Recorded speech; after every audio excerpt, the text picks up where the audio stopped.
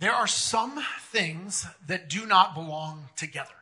Sometimes they're fine separately, but they're gross when you bring them together. So, for example, I polled some of our staff, and I said, what are some food items that are fine separately, but really gross when mixed? And here's some of the responses I got. So take your cereal, pour apple cider vinegar on it. What? I like that? No, that's disgusting, right? Or how about this one? Pickles and peanut butter. That's gross. That's disgusting, right? Or how about tuna and marshmallows? I got you, right? Oh, that's just nasty, right? I'll give you one more. You take your ice cream and put mustard on top. Now, inevitably, whenever I do things like this, there's somebody out there going, oh, no, I do that. It's actually really good. No, it's not. You're an idiot. Okay, like that is disgusting, and you got to stop it. Stop it. That's gross, right? That's gross. In fact, to make the point, we serve donuts out there. We cut them in half. Some of them are cream filled. I thought, I'll scoop the cream out, fill it with mayonnaise.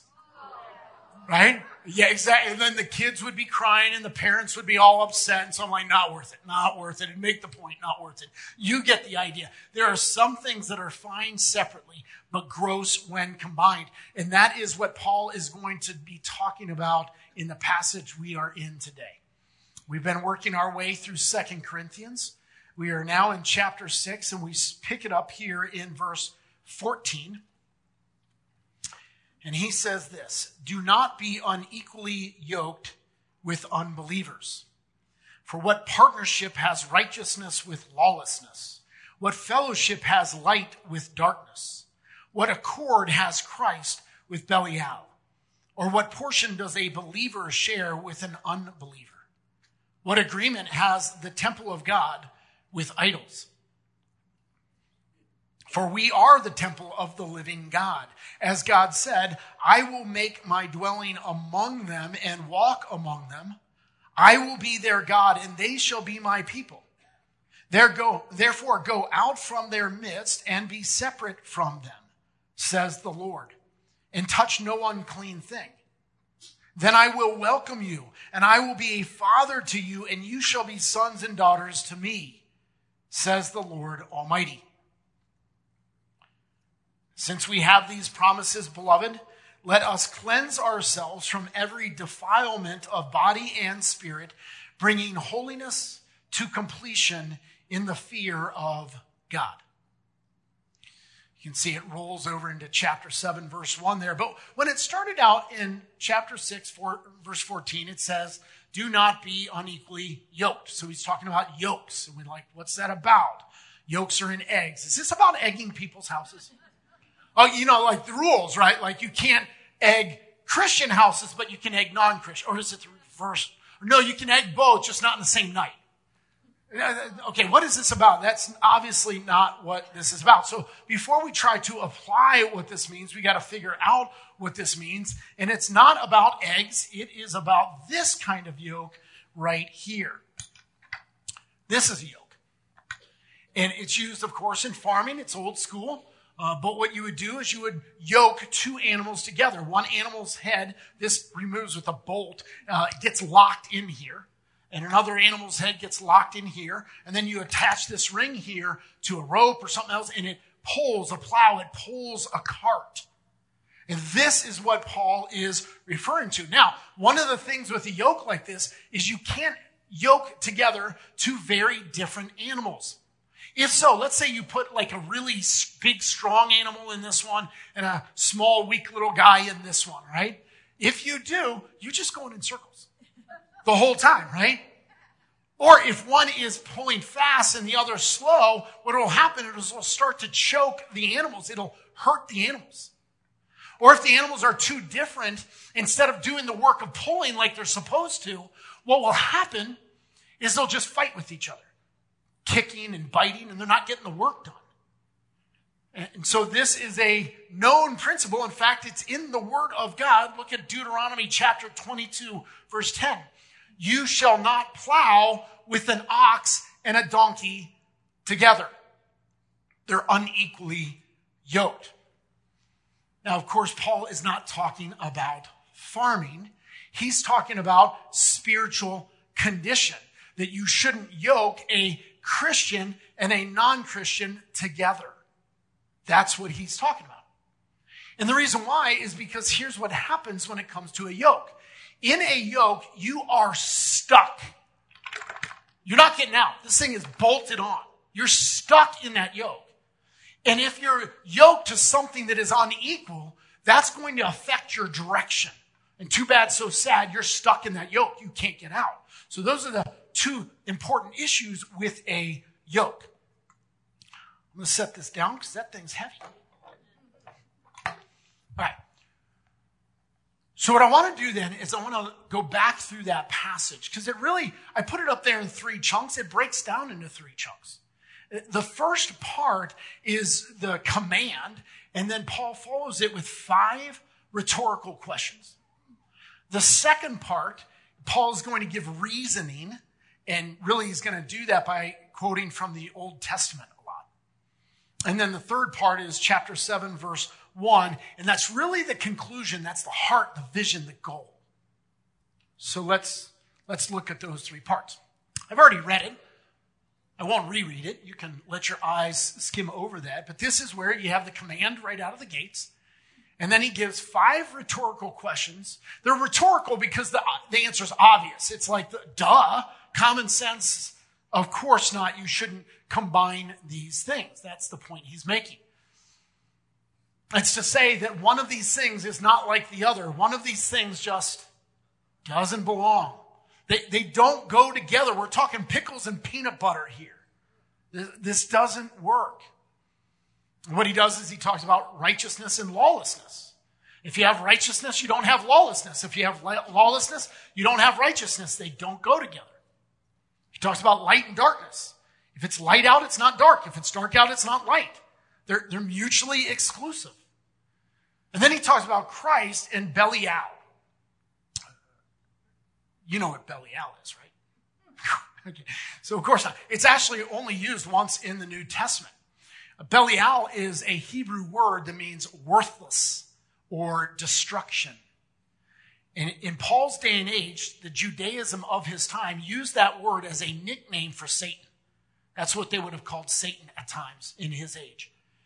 And the point is, you don't yoke Christ with Satan. Duh! That's common sense, right? Of course not. And then he slips in believer and non-believer, Christian and non-Christian, right? And you're like, wait, what? That's on the list? Yeah, that's the point. This makes the list. And then he quickly moves on and says, you don't put idols in the temple of God. Those don't mix. Those don't go together. And everybody would go, yeah, no way. Obviously not. And so what Paul did is he built a list that everyone would obviously go, no doubt, those don't go together, much like I did at the beginning of the sermon. I gave you a list. And if I had slipped into that list, Christian and non-Christian, you go, wait, what? That's on there? Yeah, that's the point. That's the point. Oh, it's like that? Yeah, it's like that.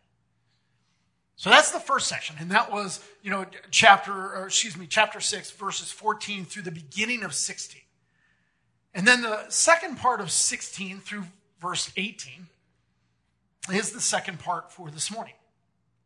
And that's where Paul starts giving some reasoning. Like, one of the reasons he gives is he says, listen, if you are a disciple of Jesus, if you're a believer, you're in relationship with him, you understand you are indwelt by the Holy Spirit of God. God no longer dwells in temples made by hands. He dwells in the life of a believer. You are his temple. Don't yoke his temple together with an idol. That's his point.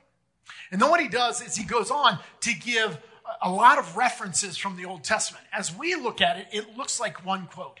If you try to find that in the Old Testament, you won't. There's not one quote. This is a collection of several quotes from the Old Testament ganged together. Scholars bicker about exactly where it comes from because there's lots of options. This stuff is all over the Old Testament, so it could be this one or that one. In any case, the basic idea is this. You belong to God. If you're a Christian, you belong to God, so quit yoking up with non-Christians. But here's how we get off track. Some of it's just how we, by the pattern of the world, how we make friends. When you were growing up, my guess is most of your friends were based on location. Meaning, you went to the same school. You were in the same class. You were on the same team. They lived in your neighborhood. Maybe they lived right next door. Maybe it's a cousin, but listen, that's because you would go to family functions and they were right there. It's all based on location. You didn't graduate from that when you became an adult. We formed friendships at work, location, right? Or maybe the gym where you work out. Or maybe it's because that person's child is on the same soccer team as my kid, and so we sit on the sidelines right next to each other. That's location. What Paul is saying is when you become a Christian, there is such a profound change in your life that it hugely overshadows anything to do with location. And so we ought not make our friendships based on location, but based on faith. As a Christian, you went from darkness to light. You went from the kingdom of Satan to the kingdom of Christ. You went from alienation from God to adoption by God. You are his son. You are his daughter. You're indwelt by the Spirit. You're the temple of the Spirit. This stuff is huge. So we no longer make, and I'm talking our most significant relationships. We no longer make those based on location. We make those based on faith. Jesus is everything, and he shapes our relationships. There was a guy named Philip Hughes that made this point. Here's what he said. The unbeliever's life is centered on self. The believer's on Christ. Now I want to pause for a second, because I would adapt this quote a little bit. I would say the believers should be centered on Christ, right? Because we're not perfect. Let's admit that, right? But here it is. The unbeliever's life is centered on self. The believer's on Christ. The treasure of the one is here on earth, of the other in heaven. The values of the one are those of this world, of the other, those of the world to come. The believer seeks the glory of God. The unbeliever, the glory of man. The glory of men. This is a profound difference. This impacts our relationships. We don't choose based on location, but based on faith, and it shapes our relationships. So what Paul is saying is, don't be yoked together with somebody that is not going in the same direction as you are. And for a lot of us, we're not very familiar with farm equipment and yokes like that. But we know about cars, right? Know about cars? Have you heard of these things? Okay, you're familiar? All right. So listen, if you're going north and they're going south, don't get in the same car. You see, because when you're in the same car, you're stuck. That's the first thing of the yoke. You're stuck together. And it affects your direction. You can't go north and south at the same time, right? Don't lie to yourself. It doesn't work that way. Now, if you're a Christian, we as believers, we should love God. He is Lord. He influences our direction. We worship him. We serve him. Our life centers around him. We are living with eternity in mind, right? And listen, the car cannot be both driving toward God and away from God at the same time. The car can't be both controlled by God and not controlled by God at the same time.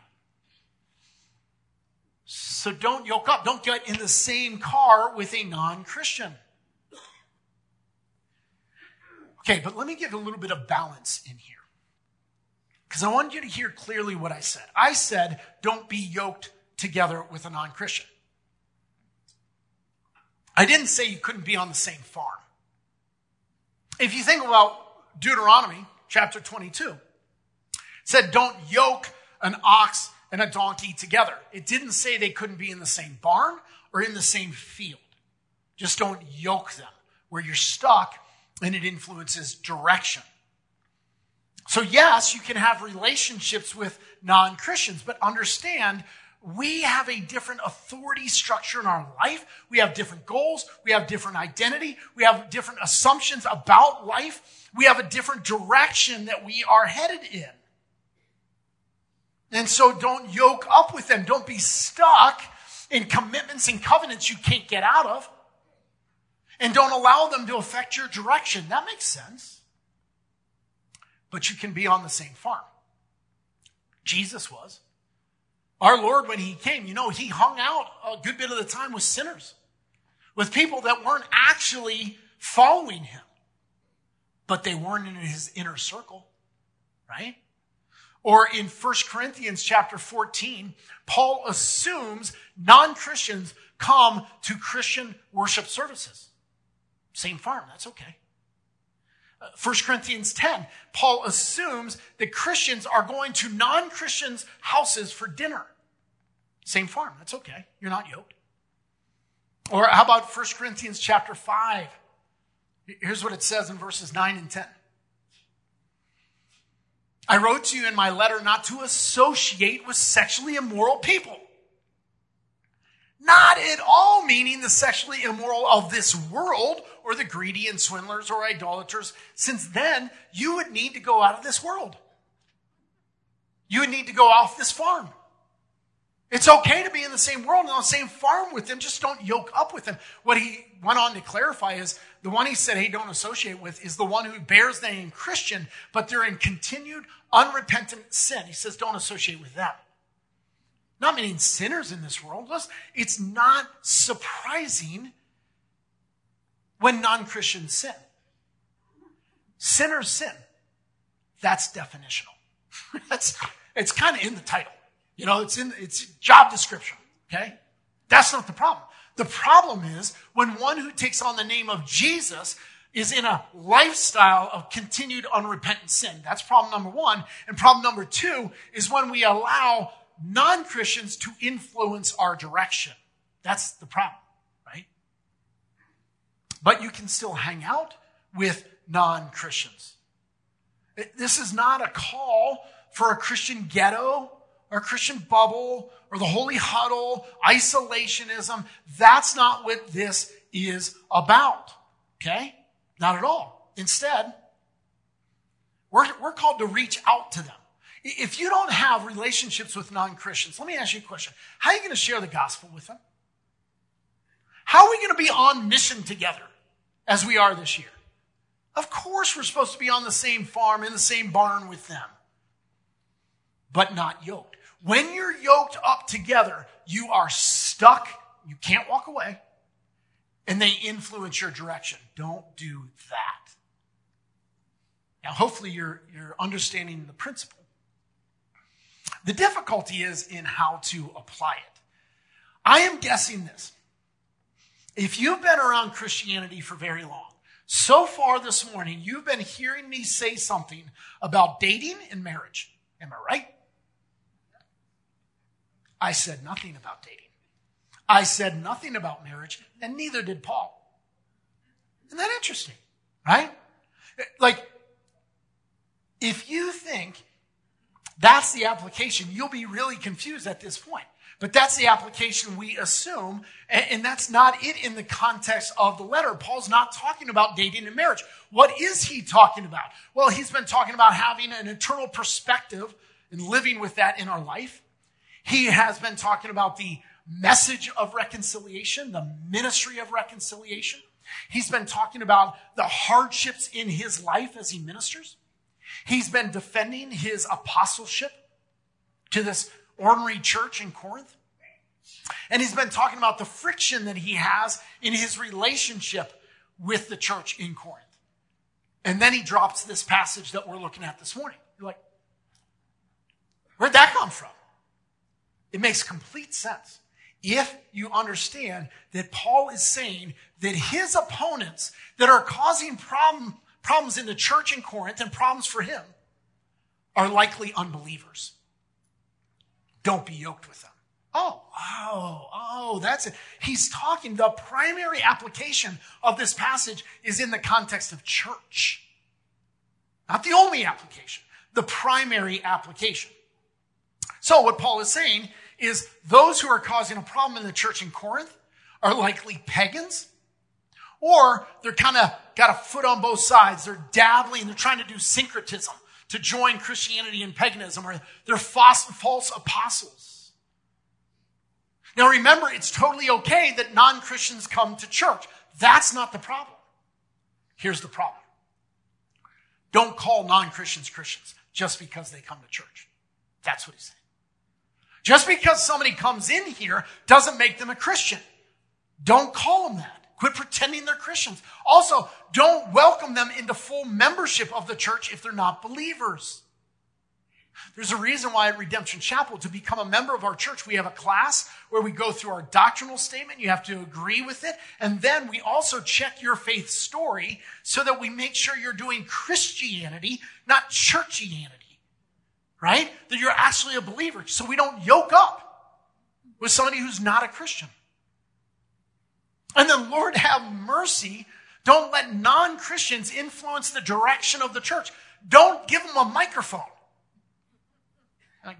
Okay, in Corinth, they didn't have microphones. But they were likely giving them the floor to influence the believers there. And Paul's like, stop that. Don't be unequally yoked. And then you can take that into applications like don't do the interfaith stuff. Because on those platforms, you end up yoked to non-Christians and you end up muzzled because the direction is shifting. Like you end up muzzled. Don't be muzzled in what you can and can't say about spiritual things, about the things of our Lord. That's kind of the primary application. It's not the only application. Now I want to talk about the secondary applications. I'll spend a little bit more time on that because in the primary, most people are like, oh, amen, pastor, preach it. We get to the secondary ones and people are like, I don't know. Let's just take the broad principle. The broad principle is this. Any relationship where a Christian is yoked, not just on the same farm, where you are yoked together with a non-Christian, which means you are stuck and you can't walk away and they influence your direction. Paul says, don't do it. Don't do it. And two common areas of secondary application. The first one is business. It's just business. I'm not saying that non-Christians and Christians can't work together. You can be on the same farm, in the same barn. Many of you do. You work with non-Christians. That's okay. That's not what we're talking about. But the reason why, let me say this, is because if it starts to go sour and it's affecting your faith and you need to get out, you can. You can quit and get another job. I know that'll be hard, but Jesus first, right?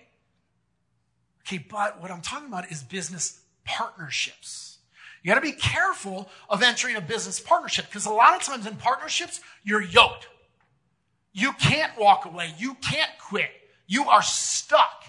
And that partnership will affect the direction of the business. So, what about issues like generosity? Think about doing business. Generosity, mercy, grace, justice, integrity, honesty, giving glory to God, expanding the kingdom of God, using the Bible as your guide, doing godly conflict resolution. When you can't work it out, you're going to go to church authority to get help working it out with your business partner. A lot of you are like, oh, Lord, have mercy. That is not happening. Not with my business partner. Ooh. Well, then you're probably yoked. We're talking peanut butter and pickles. We're talking tuna and marshmallows. These things are not meant to go together in that case. The point is, wherever you are stuck in a commitment that you can't get out of and it affects the direction, you are yoked. And the Bible is saying, don't do that with non-Christians, with those who don't share your lordship in Jesus Christ. So yeah, there's a secondary application there. And now for the one you've all been waiting for. Let's talk about marriage. There's clearly an application here. Listen, marriage is a yoke. And this yoke is heavy, and I got to tell you, it's chafing right. No, it's not. I just do that to make the rest of my day hard, So when I get home, I'm going to be in trouble. But I'll tell you this, joking aside, marriage is hard, right? Marriage is hard when you're married to a Christian, right? It's still hard, and it's work because you're pulling a life and a family together. Like, it is hard work. And I'll tell you what, marriage is a yoke because it's a covenant, and you are stuck. According to the scriptures, you cannot end the marriage unless there's adultery or abandonment. That's it. So you're stuck. And so Paul's like, don't do that with a non-Christian. Because listen, next to your relationship with Jesus Christ, no relationship is going to influence and affect your life more than marriage. It's hugely going to affect your direction. That is a yoke. So the Bible's clear. Christians don't marry non-Christians. Starts in the Old Testament where he tells the Jews repeatedly, don't marry non-Jews. It's not a racial issue. It's a religious issue because the Jews serve the one true God, Yahweh. All the other people didn't. And as soon as they married them, they didn't come to Judaism, but people were led astray and they started worshiping idols. Don't yoke up with them, right? You're God's people. Then you come into the New Testament and you got 1 Corinthians 7:39 or 1 Corinthians 9:5. You can look them up later. And the Bible's clear. Christians should only marry Christians. Why? Well, while there is rare exceptions, very rare exceptions, the principle usually goes like this. You don't drag them up. They drag you down. That's usually what happens. Or you stay the course with Christ, but it becomes really tough, a lot more difficult, very difficult. And if you don't believe me, more often than not, it's a woman who's a believer married to a man who's not. There are exceptions that are reversed, no doubt. But I'm just talking the predominant. If you don't believe me, I'd be glad to have you sit down with one of the people in our congregation who's married to a non-Christian, and they would gladly tell you, don't do it. Lord have mercy, do not do it. It's hard. It's tough. But maybe I can help you get at it this way. How would you like to go through life handcuffed to a corpse? A dead body. You know, Weekend at Bernie's? Yeah, this is your life, people. All right? Because here's the thing. Spiritually speaking, Christians are alive. Spiritually speaking, non-Christians are dead. And in the yoke, that's a handcuff. You're going to go through life handcuffed, dragging around a spiritually dead body. It doesn't sound like a fun plan to me. Listen, it is better to be single and yoked to Jesus than married and yoked to a non-Christian. You say, well, okay, but that's marriage. What about dating? Because it's just dating. It's not marriage. Understand this. You got to date who you will marry because you will marry who you date. Say it again. You got to date who you will marry because you will marry who you date. And so if you are flirting with dating a non-Christian, I've got 3 questions for you to consider. Number 1, who are you? Like down deep, like your identity. Who are you? If you are a Christian, you are saying your ultimate reality, your eternal life, your purpose, your meaning, your mission, it's all based on Jesus. You are indwelt by the Holy Spirit. You are the temple of God. And the truest thing about you is that you are a daughter of the King. You are a son of God. And that's going to be true for all eternity. And then the person you're considering dating is looking at all that and saying, hard pass. Nope. Man, you got to steep in your identity, who you are. Remember who you are. But don't date somebody who's saying no to all that. Who are you? Second question is this. What attracts you? Or who attracts you? If you're attracted to a non-Christian, catch this, you are attracted according to the pattern of a fallen world. There's no way around that. Obviously, you're not attracted according to the pattern of Jesus. The person's a non-Christian. Again, that's by definition. It's just common sense. There's no way you are spiritually attracted to them. What's probably happened is you're attracted according to the pattern of the world, and then you're looking at them going, oh, they went to church, Christmas and Easter. Check. Woohoo! But you're attracted according to the pattern of the world, let's be honest. And that's not what we're looking for. What we're looking for is this. Look for somebody that loves Jesus as much or more than you.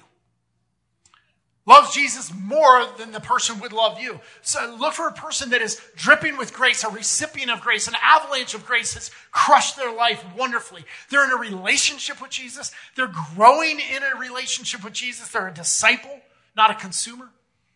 Look for somebody who's committed to expanding Christ's kingdom, gives, serves. Somebody who's in Christian community, loves the word, loves prayer. Somebody that would help you become more of a disciple, would grow in Christ because you're dating. Oh, man, that'd be awesome. Somebody that you could see yourself serving God together with that person from your home and your family, from your marriage. That's what you want. Listen, Jesus is either important to you or he's not. It can't be both. And if he is important to you, then if he's your Lord, then you really shouldn't be attracted to a non-Christian. And if you are dating a non-Christian, then you might need to have a moment of honesty with God this afternoon that maybe Jesus really isn't as important to you as you thought. That'll be between you and God. But you got to ask yourself, what attracts you? And then thirdly, what does your future look like? Because I fear you're being short-sighted. You're making emotional decisions. You're not looking down the road. Because it's just dating, right? Okay, right. After dating comes marriage. After marriage comes kids. Here's the question. Are you going to raise your kids in the faith? Oh, you're assuming you will. You just married a non-Christian. That's not a given. And even if, typical gender again, she's a believer, he's not, right? So even if he permits you to take the kids to church, they go home and they're influenced by him all the time. You're being short-sighted, right? And you'll have the same tensions because you're yoked together. It affects direction. Okay, what about things flowing out of your marriage partnership? Things like generosity, mercy, grace, justice, honesty, integrity, expansion of the kingdom of God, living for the glory of God, the Bible as your guide, humility, conflict resolution, submitting to church authority. Jettison it all. It's not a part of your marriage. I think you're being short-sighted. Or you say, well. I'll lead him to Jesus. That's sweet. God bless you. You just got to know missionary dating, check the statistics, doesn't work. Oh, rare exceptions, I get it. But play the number. It is a myth. Usually, you don't drag him up, he drags you down. And I've seen it happen over and over where he's kind of, again, it switches genders at times, but just roll with me. He's pretending to be into Jesus because he wants to date this hot Christian girl, and he knows she'll only date a Christian, so he's going to church. And as soon as they break up, he's done with Jesus. Drops Jesus like a bad habit. It's just dating. It's not marriage. Again, you're being short-sighted. Let me tell you your future. I'm not a prophet, but I play one on TV. No, that's not true. But let me tell you your future, okay? Here's how this works out. Over the years, you become so emotionally and romantically infused with that non-Christian that when marriage comes on the table, you just give in. You jettison biblical wisdom. You disobey the scriptures. You rationalize, you justify, and you just go with your feelings and you make a covenant of marriage with a non-Christian. And I'll tell you what, you will agree with me that it's a bad idea. It's only a matter of how much pain you have to go through first. Will you agree before marriage or after? You'll agree. God would save you the pain. God would save you the pain. And don't hate the messenger, people. Okay? Don't hate the messenger. You're grown. You get to make your own choices. But your choices have consequences. You make your choices, and then your choices make you. You make your choices, and then your choices make you. But I want you to know this. Hear this really clearly. This is all about God loves you. God loves you so much. You're focused on your feelings about how you feel about this person. God is looking at 80 years of your life on earth and all your eternity. That's what he cares about. He's trying to give you the best life possible. And your emotions are fighting really hard against God providing for you so that you can get second best. And it's a way distant second. Isn't that crazy? But that's what we all do in some way, shape, or form. God wants so much more for you. For you. Now, let me ask you, some of you have disengaged. I want to ask you to re-engage because you're like, some of you are like, I'm not yoked to a non-Christian. I hate flirting with it. It's never going to happen. This has nothing to do with my life. Well, yeah, it does. Yeah, it does. And here's why. Even if it's not a person, a lot of us, we as Christians are yoked together with the world. And we're stuck in a relationship with the world, and we're letting the world influence our direction. This has to do with all of us, and Paul brings that home in this very last verse here, chapter 7, verse 1. Since we have these promises, beloved, let us cleanse ourselves from every defilement of body and spirit, bringing holiness to completion in the fear of God. This is the goal. This is the heart. This is the vision for all of us. For all of us.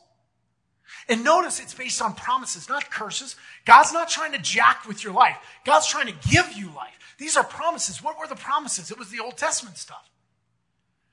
That you're indwelt by the Spirit of God. You're the temple of God. That He dwells with us. He is our God. He's our Father. You're His daughter. You're His son. He welcomes us into eternity. This is not curses. This is promises. These are awesome. And so Paul's solution, check this out. Paul's solution is that you cleanse your heart. You cleanse your life. Notice, what Paul doesn't say is, hey, you know what? Y'all go ahead, keep being yoked to the world, keep a defiled heart, but get rid of the non-Christian.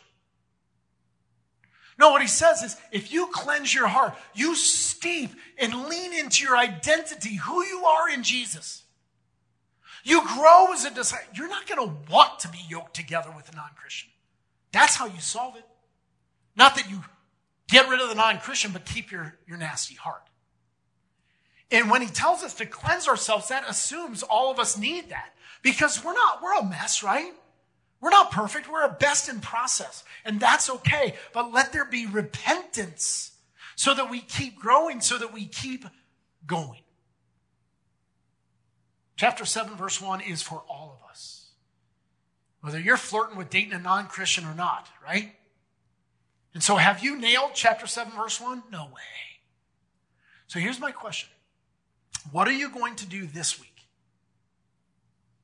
What are you going to do this summer so that you move forward in discipleship, so that you lean into, you steep in your identity as a child of the King, and so that you bring holiness to completion in the awe of God, in the lordship to God, in the fear of God. Bring holiness to completion in the fear of God. What will you do this week? What will you do this summer? Let me pray for that. Father in heaven, we come before you right now as people that we admit we definitely need to grow in this, to cleanse our hearts. For we have at the very, very least yoked up with the world at times. And I do pray for our single folks who flirt with yoking up with non-Christians. I know that can be a temptation. That's a hard one. They don't want to be alone. Lord, I pray that all of us would be glad to be in the yoke with Jesus, and that would come before anything and everything.